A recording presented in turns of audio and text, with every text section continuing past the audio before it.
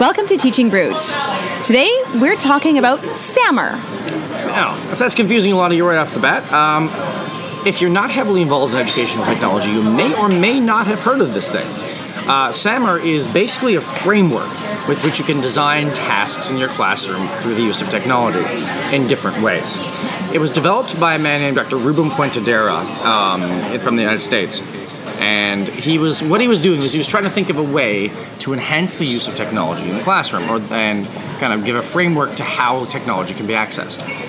And so he came up with, as good educators do, an acronym, SAMR. And the 4 letters stand for Substitution, Augmentation, Modification, and Redefinition. And each of those actually has a bit of a guiding sentence that goes along with it. One of the things before we get into that, though, I just want to say, if you do go and do a Google search for SAMR, you'll often find something called the SAMR ladder. Yeah. And a lot of the infographics have to do with ladders or reaching a higher rung. And one of the things that Dr. Puentedura pointed out in his workshops is that it's not about reaching the top. No. It's about using what is the right thing for that particular task. And making sure that you recognize that if you're using a substitution, it doesn't make it a lesser tool or a lesser task. Yes. It simply means that's the tool needed at the substitution level. Yes. So it could be that, if you're needing to do some flashcards and you decide to do it digitally, that's a substitution, and that's okay. So without getting too deep into the actual lessons, just giving you a heads up. Yes. Don't think of it like a ladder. Think of it like almost a concept map, where there's arrows pointing in various directions. And it's not even a spectrum, because a spectrum almost implies level, like a level task. Think of it more like a fluid kind of map. Yeah. And it depends on where you are on the map. And you can go either direction. So we've given the fine print. Yeah. Now, what is substitution, augmentation, modification, redefinition?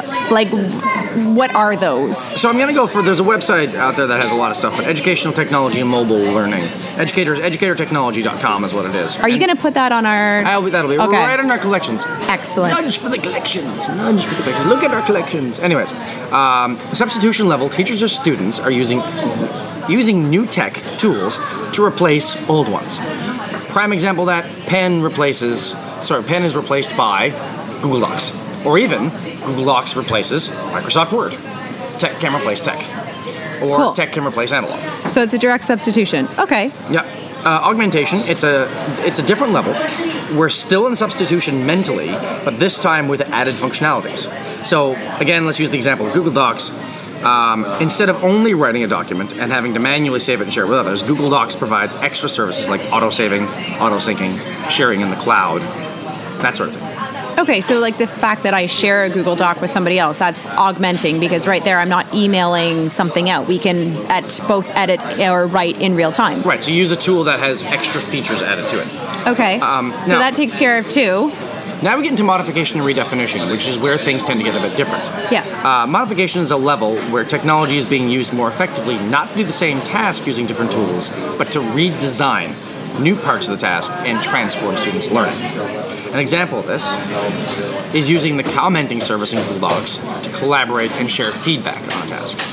So you didn't have it before, and now because of the use of technology, you have an additional feature that enhances and basically reframes and redesigns the task. And that's a really good example of it. Is you didn't really have the ability to formally comment on, like you could verbally comment on someone's or maybe write notes in a margin, but this time you're actually commenting on a task. Okay. And you can create a dialogue through that comment feature. Okay. And then the last one is a redefinition. If you're in this level, it's probably going to correspond to synthesis and evaluation as being higher order thinking skills. Redefinition means that students use technology to create imperceptibly new tasks. In other words, things they could not do before. As is shown, on this website you'll see a video. When students connect to a classroom across the world, where they would each write a narrative of the same historical event using the chat and comment section to discuss differences. And they use the voice comments to discuss the differences they noticed. So you were not able to do that without the use of this technology, and now you are. And as a result, the task is now completely different from what it was before. And one of the things that I want to point out, especially with the modification redefinition levels, is that you're not necessarily using a single app for a single task. Right. It could be there's something out there right now that people are calling app smashing. And, using multiple apps together to create a new piece of work. Yeah. And that is usually how people are doing a redefinition. Yeah. But it's modification and redefinition are often very thought out, very intentional, typically take a fair bit of planning. Substitution and augmentation, the planning involved in those is a bit less because it's literally a swap. So it's a bit different in that way. And we're not saying that's better or worse. We're just simply saying that's just how it's done. Mm-hmm. So if you're simply swapping out Google Docs for a pen, for a pencil, for a Google Docs, then it's easy to do. It's just a matter of saying, okay, guys, instead of saying take out your pen, say go get your computers, let's work on this Google Doc. Okay. Yeah. So there are several misunderstandings out there about SAMR. And there are. There's a few. Yeah. There are a few. And actually on our collections, there's another little push for the collections, we do have some stuff, positives and negatives, about SAMR. One of the ones that I wanted to bring up, though, is something that actually somebody that we both know who attended a SAMR workshop with us, and he did a blog posting about the myths of SAMR. So we've already addressed one of them about SAMR being a hierarchy, which it is very much not. It's quite possible to stay on one particular level. You don't need to be... Schools will often say, well, you should always be reaching for redefinition, and what we learned in our workshop is that is not necessarily a good thing. No. So, another myth, SAMR favors tech-heavy solutions, and that's just not the case. No, I mean, you might have a task that involves using a pen and a journal in addition to a piece of technology as part of the redefinition of the task. What if it's a pen and a pineapple or an apple? No. Oh, okay. False. All not right. a thing. Not allowed to play that song in my classroom anymore. No. So, yes, it does not have to be tech-heavy. That's fine. Number 3, lessons can be rated on the SAMR scale without their curricular context. A lot of people do this. And in fact, one of the criticisms that I found was that SAMR fits an old model school as we knew it, not a school as it is becoming. And it is simply incomplete because it doesn't reflect the new realities. And although I can see the point, it's one of those things of, well, you can still use it so long as you're actually always looking at the curricular context. Yeah. And any model needs to have curricular context. Any framework needs curricular context. I mean, this isn't the savior of technology. This is simply a framework that can be used, and it transcends time in the sense of like the ideas behind it aren't 2010 specific, or 2016 specific. Reality is we have been augmenting and modifying since the beginning of paper. Technically speaking, when we Since moved... the beginning of papyrus, I think, is what you meant. When we moved from papyrus to paper... It was mind-blowing. That was a modification. That it was. When we moved from, the old school feather-tipped pens, quills, to the pen, as we see it today, that was a modification. Technology will be updated. The framework still applies to the updating of technology. Yes. And then the final thing is, once you reach redefinition, some people think that that's it, you've maxed out that particular technology.